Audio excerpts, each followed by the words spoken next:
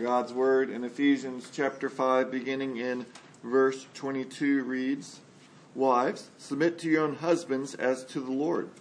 For the husband is the head of the wife, even as Christ is the head of the church, his body, and is himself its Savior. Now as the church submits to Christ, so also wives should submit in everything to their husbands. Husbands, love your wives as Christ loved the church and gave himself up for her, that he might sanctify her, having cleansed her by the washing of water with the word, so that he might present the church to himself in splendor, without spot or wrinkle or any such thing, that she might be holy and without blemish. In the same way, husbands should love their wives as their own bodies. He who loves his wife loves himself. For no one ever hated his own flesh, but nourishes and cherishes it, just as Christ does the church, because we are members of his body. Therefore, a man shall leave his father and mother and hold fast to his wife, and the two shall become one flesh. However, let each one of you," this mystery is profound, and I am saying that it refers to Christ and the church. "However, let each one of you love his wife as himself, and let the wife see that she respects her husband." Let's pray. Lord, would you use these words so that we might all see you better as we follow you, as you love us, and as this great mystery is made clear in marriage. Might it be clear in this sermon. It's in your Son's name we pray. Amen. Well, impassibility. You might think that's when you're stuck behind an 18-wheeler on a rural Texas highway. However, it's a theological term in the discussion of whether God has emotions or not. Some say God is impassible. God does not have emotions. And there was once a man who was convinced that God did not have emotions. And so when he came to propose to his girlfriend, he said to her, as a good impassibilist, "I have decided to adopt a position of love towards you. Will you marry me?" Well, to this rather lame proposal, she emotionally said, "No." And after a few months and many conversations, he again came to her and just said, "I love you. Will you marry me?" And she then said yes. Now that man was not me, nor was the woman Sarah. But I bring this story up to show that in our lives we can confess certain things, but what we truly believe about God always plays out in how we act. This man believed God doesn't have emotions, and so when he wanted to propose, he needed to act in that way, a very stoic demonstration of his so-called love. And it's important to remember this, for the passage in front of us is one that flows from who God is, how he's made the world, and how we're to respond to him. It's based on the idea that God has told us how we are to live and how we are to order ourselves. When Sarah's grandfather passed away, we received many tools. Many of them I'd seen before, but some of them I would pick up and I'd flip over and I'd move the various parts, and I thought, I have no idea what this thing is for. And unless someone came and told me, "Oh, well, this does this, and this is why this mechanism does this," I wouldn't know, or if I didn't find instructions. Well, in life, we don't have to go around guessing, well, what is marriage for? How do we parent? What do we do? God has instructed us in his word so that we can know how to order all these things. Sadly, though, many people don't understand God's word. Some people don't apply it. Some don't even consider what God has to say. And then others just say, "Well, I don't agree with that." And this morning we come to a passage in which the Bible teaches that God has made men and women equal, but he's given them different roles in the marriage. However, let me give you some quotes from Christians and non-Christians about what they think these teachings create. Again, this is Christians and non-Christians. One person says, "At its core, this theology is one of inequality and hierarchy, and inequality breeds abuse."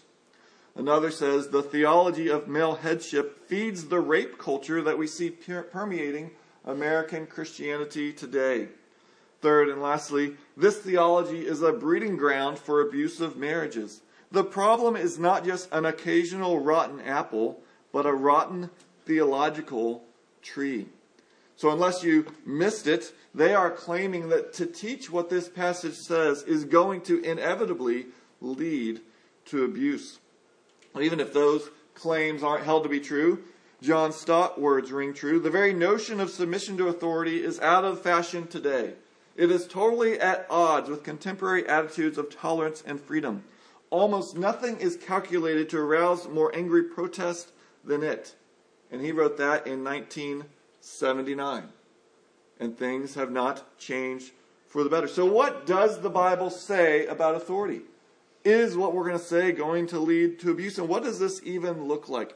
So this morning we're going to look at three things. If you have a bulletin, you can see this in the back, on the back. First, the context, goodness, and joy of biblical submission. Then, specifically, the object, extent, and nature of a wife's submission. And then the reasons for this relationship. The middle section will by far be the longest, and the last will be more like some concluding remarks. But first, the context, goodness, and joy of biblical submission. In our culture, when we hear the word submission, we automatically draw negative connotations. We think of what's done in wrestling, where one person throws the other down and holds them against their will until they yell, "Uncle," or "Submit." It's someone being forced against their will. However, submission in other contexts is just fine. For example, you may need to submit a proposal. Or if you're going to apply to a university, you have to submit your application. So the word submit is not necessarily good or bad. It's how it's being used and why it's being used. And as we look at the biblical idea in context, we see the idea of submission is supposed to be a joyful self-giving to another person. It's not a taking and forcing against another's will, but rather a humble, sacrificial giving for another. We see that by remembering the context of Ephesians. For while your Bible, like mine, might have a section break right before verse 22 that says, "Wives and husbands," this is really flowing from verse 21. Well, what's going on in verse 21? Well, verse 21 is flowing all the way back from verse 18 of chapter 5. Chapter 5, verse 18, it says, "And do not get drunk with wine, for that is debauchery, but be filled with the Spirit." And then Paul gave several ways we're filled with the Spirit. And the last one is, verse 21, "submitting to one another out of reverence for Christ." In other words, if we want to be filled by the Spirit of God, then we don't walk around feeling superior to other Christians. We won't think that they should always heed our desires and requests. No, we'll humbly consider others more important than ourselves, and we'll submit to their desires and want to serve them. Thus, on one hand, every Christian, male or female, child or parent, boss or worker, is to submit to other Christians. And know what Paul does next. For then, right after that, and flowing from that, in chapter 5, verse 22, all the way through chapter 6, verse 9, he gives three specific relationships in which submission to one another works out. Thus, beginning in verse 22, we see wives and husbands. Or if you have to flip, or if you look at the beginning of chapter 6, it'll talk about children obey your parents in the Lord. And then it'll talk about parents. And then it'll give the third section, chapter 6, verse 5, slaves obey. And then it'll talk about masters. All of these are working out what does it look like to uniquely submit to one another, not just the generic submit to one another. God made a wonderful world in which every single person is under authority. You may remember when Jesus was before Pilate, Jesus told him, "You would have no authority over me unless it had been given you from above."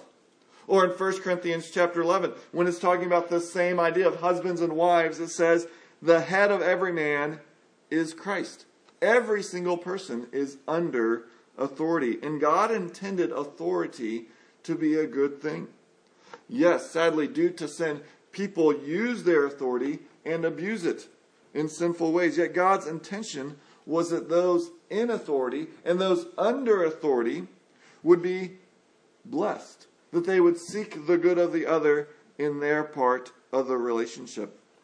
And that's why in these verses, Paul gives such radical commands to both parts of the relationship. If you read this passage, most people in our culture would be offended by what's said to the wife, to the children, or the slaves. That's oppressive. But if you went back to Paul's day, the shocking nature would not be any of that. The shocking nature would be husbands have obligations, parents owe something to their children, masters owe something to their slaves. They wouldn't believe any of that. The husband has to love his wife. He has to be willing to die for her. Fathers need to not provoke their children. Masters need to be fair and not be harsh towards their servants or slaves. So here we're being shown that this command to wives begins with all Christians being called to live as Spirit-filled people. And then, how does that flush out in various ways? Yet, it's important to recognize both, because that mutual submission does not negate the other role-based dynamics and structures that God has given us for our good. Sometimes people will take this, well, look, verse 21 is saying submit to one another, so it clearly doesn't mean anything for wives and husbands. It's just mutual. Except if we took that line of thought, then we would have to be consistent and say, well, there's no authority with parents or children, or there's no authority in the church, or no authority in government. Yet we still know that parents and children, though equal in worth before God's eyes, that God has given parents authority. Or we know that though you don't need to come to Keith or I for us to mediate before God for you, God has still said in Hebrews 13:7, obey your church leaders and submit to them, for they are keeping watch over your souls. Thus, there's this context here of these commands, and there's a goodness to God's various structures of authority in life so that we can be guided, served, and led. And we even see that when we have authority over us, we should submit to them joyfully. I say that because if you turn, you don't need to turn there, but if you turn, you could read Luke 2:51 that talks about how Jesus was submissive to his parents. Or John 12:49, 1 Corinthians 15:28 tell us how Jesus submits to the Father.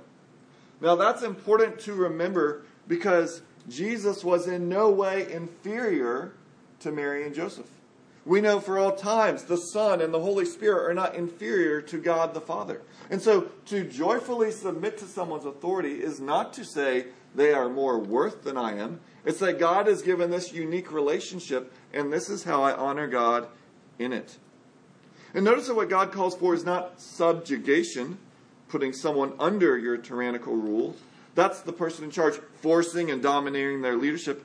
Rather, the call is for the person to submit voluntarily to the person over them. In some sense, you could say that Jesus submitted to all Christians because what did he do? He submitted his life so that we might have life. And how was that described?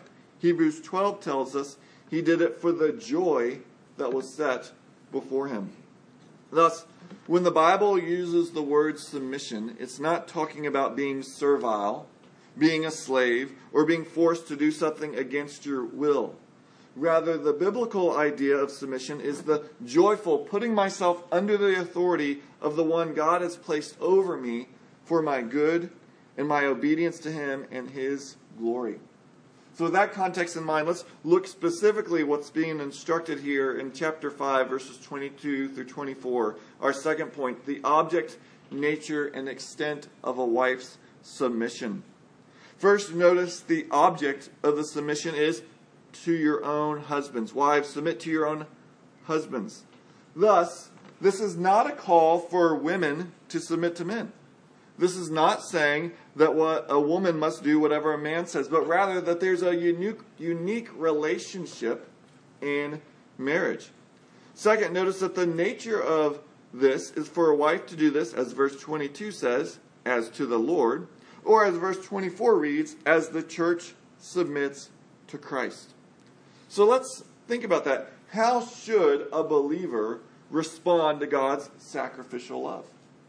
Is every person up to their own desires? Well, you respond to God this way, but I really connect with God this way. So you connect with God how you want, but I'll connect to God how I want. Well, no, Scripture has given us a clear way that we're to respond to him. Jesus told us if we love him, we will keep his commandments. And God made clear that he wants this joyful heart that responds in submission to him. Thus, Jesus warned of the false religion of the Pharisees, in which he said, "This people honors me with their lips, while their heart is far from me." In like manner, a wife or a child or an employee could do whatever the person over them says externally, but internally despise and loathe the person over them. God wants a joyful self-giving from his church, from his bride. That's why in 1 John 5:4 it says, when we love God, his commands are not burdensome. Sadly, many people respond to God in a way that was depicted in a Calvin and Hobbes comic strip. If you've never read Calvin Hobbes, he's a 6-year-old little boy, and he has a little stuffed tiger named Hobbes that he imagined comes to life. Well, Christmas is coming near, and Calvin nervously is explaining to Hobbes, Santa might not understand that there's certain things a good kid could do that might look bad in a certain light if one didn't consider all the mitigating circumstances, Calvin says. So Calvin sits there and explains that he's a really good person, but then he stops mid-sentence. For there his nemesis, Susie Durkins, is standing and snowballs are all around his feet. And he starts getting excited about all that he can do with hitting Susie with a snowball until Hobbes paused and says, weren't you just defending your goodness? And they're going back and forth, arguing, and it gets so heated that Susie hears, and Susie hits Calvin with a snowball. And what does Calvin do? Ha ha ha! Wonderful! She's hit me. Now I get to hit her. Sweet revenge, sweet justice. And Hobbes replies, or you could prove to Santa how good you are. And the comic ends with Calvin screaming to the sky, I don't want to be this good. He doesn't want to do good to Susie. He only wants to get Christmas presents. It's a burden to be loving and kind. And sadly, that's the way many times we are with God. We don't really want to do what he says, but we want him to be good to us. We don't want to go to hell, so, all right, I got to love this person. All right, you tell me to give, be sacrificial. Okay, you tell me to be humble, but there's no joy in it. God wants his bride to respond not with a burden to his commands, but with a joyful response. And so, if a wife is to submit as the church submits to Christ, well, then that is the implication. And that leads to the third aspect of this. To what extent should wives submit? Verse 24 tells us, wives should submit in everything to their husbands. Not only in those areas in which you think he has good insight, not only those areas in which you agree with him, but rather in everything. Now we need to pause here, because there's at least 5 very serious misunderstandings about that. And after we kind of clear those up, I want to say what this says positively. First, we've already hinted at this. Let's state the most obvious. Nowhere in this passage or all of Scripture is the husband commanded to make his wife submit. Tragically, I could tell of Christian men, even Christian leaders, that have twisted this in other Scriptures and quoted this as they physically and verbally, that's not even a word, verbally, assault their wife as I verbally assault the English language. As we began, I noted that there are people who think just to teach this is going to cause abuse. And sadly, if you look at statistics, the highest rates of abuse in the United States come from Protestant evangelical Christian men. They use and abuse these verses to abuse their wife. Thus, we have to admit there is a grain of truth when they say those things. However, if you dig deeper into the statistics, there's a major difference between Christians who take the name a Christian and Christians who actually seek to live it out. As the studies say, Christians who regularly attend church. If you split it up in that regard, then the least likely group to abuse their wife of all of the United States is men who actively go to evangelical churches. If you look at the group who is the worst to abuse their wives, it's the men who say, I'm a Christian, but never go to church. And that's why we should be faithful as a church to say, look, just saying you're a Christian doesn't matter. You need to live it out. Not just in church attendance, but here and at home and all places. Because there's not just verses 22 through 24. Next week we'll look, there's verses 25 and following. But it does bear repeating, because when people say, well, look, this is going to lead to abuse, on one hand we need to say, yes, there are people who abuse God's word. But if you look at the people who are trying to live this out, they are the least likely to do this, to abuse their spouse. Second, we should say this is not stated, these ideas, because a wife or women are inferior. Genesis 1 declares men and women are made in God's image, not just the male king. In their culture, when the Bible was written, women were not allowed to be eyewitnesses in court. But Jesus chose for his primary eyewitnesses to his resurrection to be women. 1 Peter 3:7, which is talking about this, adds, and you are co-heirs with Christ. The husband doesn't have more spiritual blessing than the wife, and the wife doesn't. We are co-heirs. We are going to inherit the same blessings. 1 Corinthians 7 is radical in the way that it says men and women are to care for and serve the other in marital intimacy. Now that was very radical, because consider this quote from a very leading man in their culture. He said, we keep prostitutes for pleasure. We keep mistresses for the day-to-day needs of the body. We keep wives for the begetting of children and for the faithful guardianship of our homes. The wife was nothing more than an object when you want a child and to take care of your house. But the Bible comes and says, no. The husband should care just as much for his wife as the wife should for him. It's not just those people. The philosopher Aristotle and the Jewish historian Josephus both said that women were in all respects inferior to men. You may know at that time there was a Jewish prayer in which they thanked God that they were not a Gentile, nor that they were a woman. If you went back to the first century and you said, who are the feminists? Everyone would point to the Bible-believing Christians. They would go, those people are the ones championing women's rights. In other words, God's call for authority structures is not due to the superiority of the leader. Sometimes citizens are smarter than their governing authorities. Sometimes, maybe often, church members may have more insight than their pastor on an issue. In almost every marriage, there's going to be areas in which the wife is superior, and a wise husband, rather than feeling attacked or insecure, will praise that. If he's horrible with numbers, let her do the checkbook. If he hates to mow and somehow she loves to mow, and she hates to cook and he loves to cook, well then, let her mow and him cook. We don't need to follow culturally given jobs or things that are not in the Bible. If there are ways in which she's superior, then honor those. You see, the thing is, he's not head because he's superior, but because God has given him that role. That leads to the third misunderstanding, is to think that a husband's leadership means he must make all the decisions alone. A wise leader gets the advice of those around him. They rejoice when someone points out, hey, did you consider this? And they go, I didn't, and I'm going to make a better decision now that I have the extra information. Relatedly, wise leadership leaves many of the implementations to those making the decisions.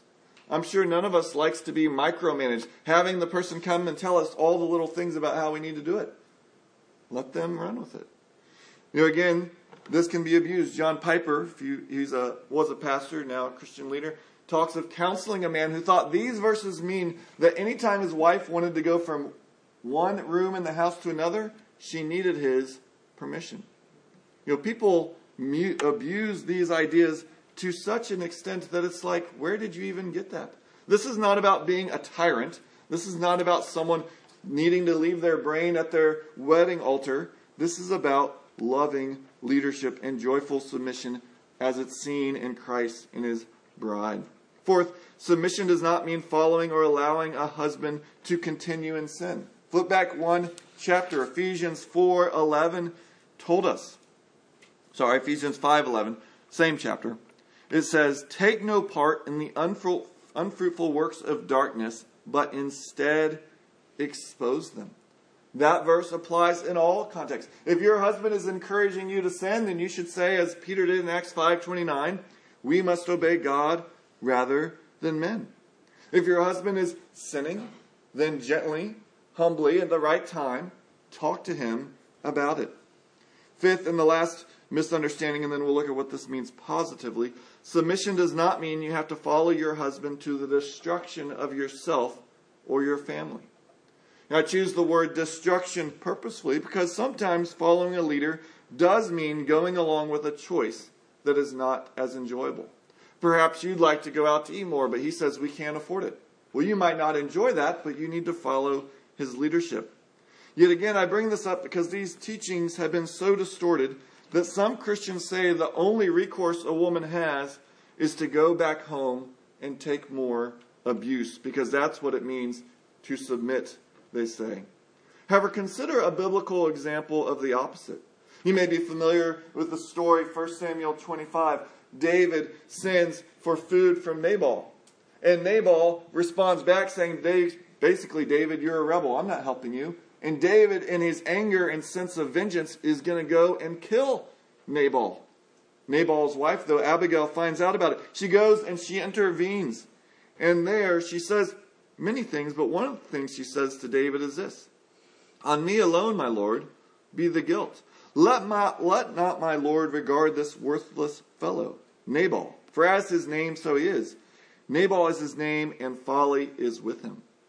You know, Abigail's actions and her words caused David to turn away from his sinful vengeance and then to praise God and her. Notice that Abigail's actions went to the exact opposite of what her husband wanted. But she wasn't just trying to be rebellious. She was saving his life and the life of others. And she's not condemned for this, but she is praised. Or consider King David, the Apostle Paul, when their governing authorities wanted to put them to death, what did they do? They fled. Submitting to your authorities doesn't mean you have to sit there and let them put you to death or abuse you.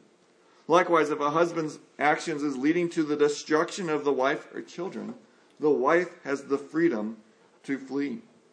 So, there's all these things it doesn't mean, but it does mean something. So what does it mean? Well, to understand it, remember what was read earlier, Genesis chapter 3. Let's turn there. Genesis chapter 3. We need to note a few things. So Genesis 3 is when Adam and Eve sin.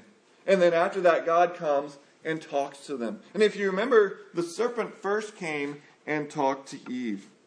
And then look down at chapter 3, verse 16. As God is giving the punishments, he says, Genesis 3:16, to the woman, he said, I will surely multiply your pain in childbearing. In pain you shall bring forth children. Now let me pause and just quickly say, having to have a child was not the curse. The curse is the pain. Likewise, what's said next is not the curse. It's the distortion of it. Your desire shall be for your husband, and he shall rule over you. The curse is not that there's leadership. The curse is that there's now a battle for leadership. When it says your desire will be for your husband, it doesn't mean that she's going to feel cozy and romantic and want to snuggle up next to him. Look over one chapter at Genesis chapter 4, verse 7. We'll start at verse 6. The Lord said to Cain, why are you angry and why is your face fallen? Verse 7, if you do well, will you not be accepted? And if you do not do well, sin is crouching at the door. Its desire is for you, but you must rule over it. That word desire is the exact same word. Sin is not wanting to get cozy and snuggle with Cain. Sin is wanting to overtake Cain, to rule over Cain. So that's what's being said in Genesis 3:16. Due to sin, the wife now does not want to joyfully submit. She now wants to rule over. And when it says he shall rule over you, it's not him having the servant leadership that we'll see next week of husbands. It's him domineering and using his leadership in a sinful way, so that now we know too well the so-called battle of the sexes. You know, every human heart doesn't like the idea of authorities over us. We want to do what we want to do, and we don't want anyone to tell us differently. Yet, as we've said, God has placed authorities in our life for our good. And when we submit to them, we're showing ultimately our submission to God in our life. Many will claim, well, it's only a weak-willed woman with a low self-esteem who would ever do this. Yet, it takes no character to desire to rule yourself. It takes the power of God and the greatest of character to submit to the authorities God has put in your life. Remember, submission is to give voluntarily. And sometimes the woman's desire is to rule the relationship is quite obvious.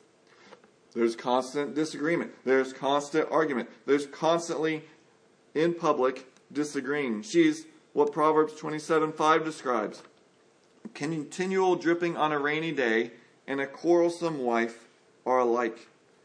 You can hear that kitchen faucet. Drip, drip, drip, drip. And it just about wants to drive you crazy. And some wives are like that. He says, let's go on a vacation. And she goes, well, where do you think the money's going to come from? A couple weeks later goes, a couple weeks later she goes, why do we always stay around the house? We never go anywhere. Like, well, which is it? Do you want me to spend some money and take us on a vacation? Or do you want to stay here? But no matter what he decides, somehow it's wrong, wrong, wrong. Constantly critiquing him. For other women, their desire to rule is less obvious. Some of y'all watched in Sunday school this summer the Shepherding a Child's Heart series, and you may remember Ted Tripp talking about counseling one couple, and the wife said, in our marriage, Phil's the head of the house. Isn't that right, Phil? And Phil shook his head, yes. You can say all the right things, and I've known plenty of women who will say, he's the head of our home. But you watch their life, and you say, it sure seems like she's driving the bus. He's saying the right things, she's saying the right things, but if you say, well, why did y'all do this? Well, she wanted that. Why are y'all doing this? She wanted that. And so there needs to be a joyful, honey, what do you think we should do? And in this battle for control, the wife should joyfully submit. But we'll stay here. Because remember back in Ephesians how it wrapped up. It says all these teachings, and then at the end of chapter 5 it says, so husbands, love your wives, and wives, respect your husband. This week, the Pond shared with me a book by Emerson Eggerichs, and in there it had several interesting things about respect that I never considered before. One thing I never knew is, many of you probably know the song by Aretha Franklin, R-E-S-P-E-C-T. Kind of a song in her time, but was a real champion of women's rights. But what's ironic is that song was first sung by a man about how he wants R-E-S-P-E-C-T. And not only that, they did a study once of men, and they asked them, if you had to choose A or B. A, you're left alone and unloved. Or B, you feel inadequate and you feel disrespected. Which would you choose? Well, 74% of the men said they'd prefer to be left alone and unloved. Now, that doesn't mean they want to be unloved, but what men desire is respect. And so, one of the best ways you can love and submit to your husband is respect him and give him the respect he should have. Now, you might say that he should have. Do you know what he's like when we're not at church? This guy never leads. He's good at running to the couch or the fridge, but he doesn't run to serve me. It's like not 3 children. It's like 4 children in this house. Except when the Bible calls us to respect, it's never because of who they are in their character. It's who they are in their role. There should be unconditional respect because God has given them that role. Now, this should be a challenge. Husbands, if your wife respected you, talked about you the way you talked about President Biden, would you feel respected? Or would you say, don't talk to me like that? Well, we're called to give respect to all governing authorities. So the way we go, I don't agree with his decision, but you know what? He's president. I'm going to talk about him in a respectful way, so your wife should be able to say about you. Because you wives, it's no great insight. You don't agree with everything your husband thinks. So wives, how can you build up your husband? What words can you give that positively affirm his leadership? As I was driving here this morning and a little bit yesterday, I keep rubbing on my thumb this little splinter. And somehow we're really good at noticing the one thing wrong and harping on it. Your husband might do 10 good things good, but that 11th, just like my thumb, you keep rubbing it over and over. But rather than focusing on the negative, what is something good that he is doing that you can give him thanks for? Everyone has good qualities about them. Some husbands might be quieter. Others might be social butterflies, though probably don't call them a social butterfly. Some husbands can fix anything. Other husbands, the wife hides the screwdriver. Some can make decisions quickly. Others sit there and they ponder forever.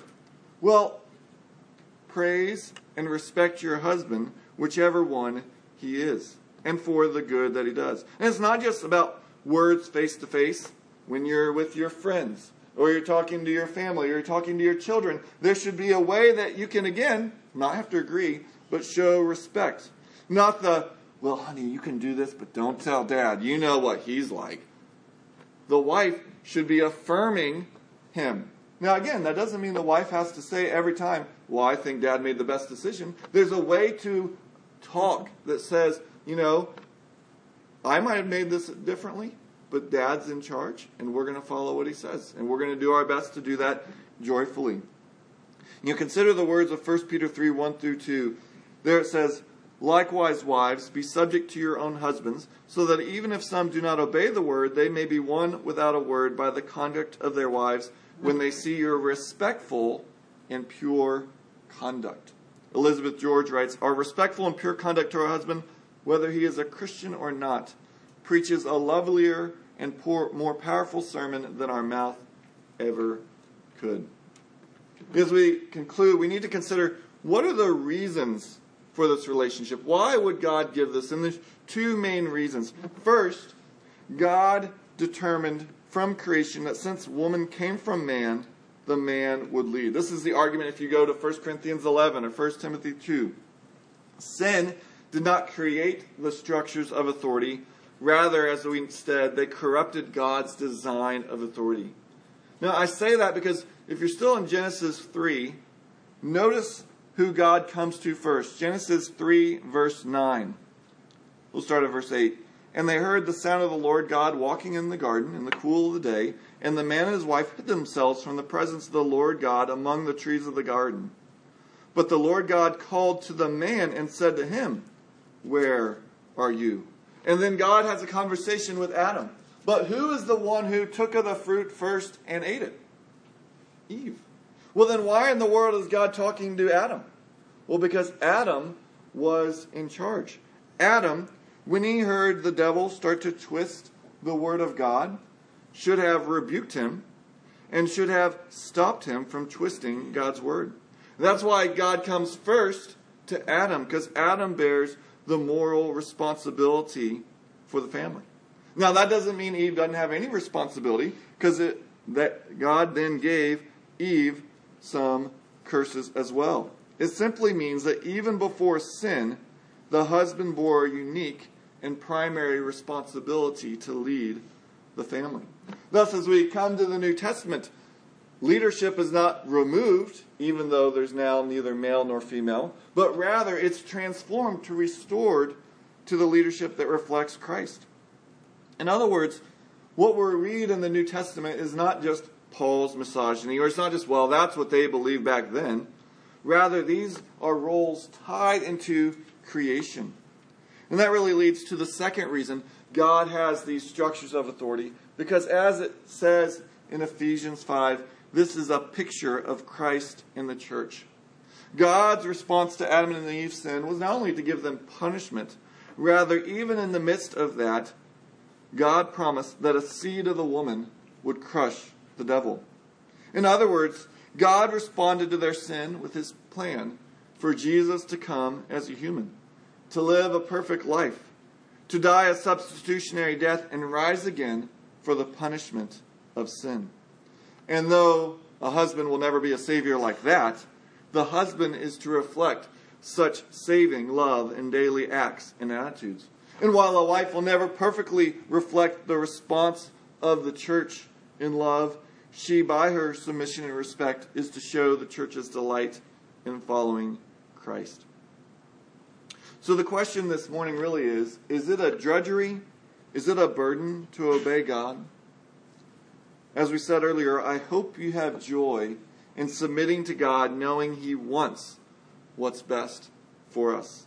And one of the things that is for our good is aligning ourselves with the authorities God has given us.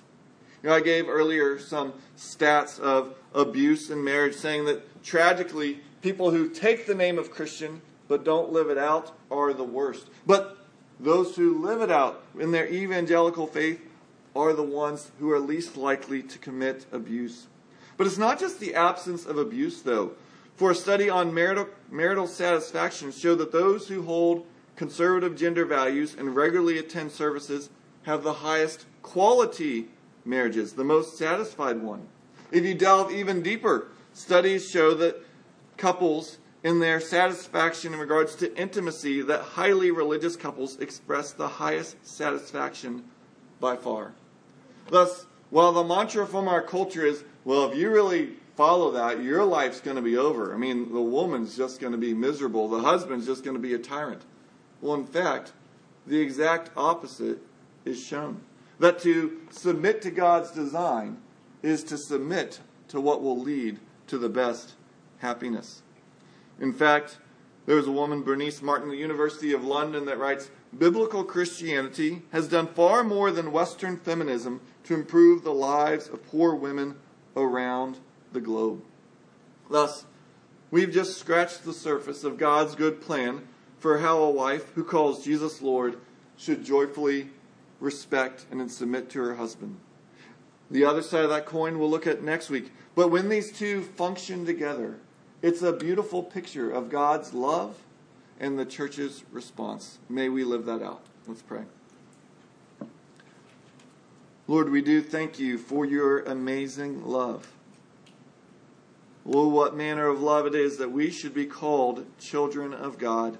And so, Lord, would we respond to you as delightful children, that we're not burdened by your commands, that we find them a delight. Lord, would we, whether we're wives or husbands or children or bosses or employees, may we seek to live out what you would do if we were in those roles, as we seek to be your hands and feet, a picture of you to this world. It's in your Son's name we pray. Amen.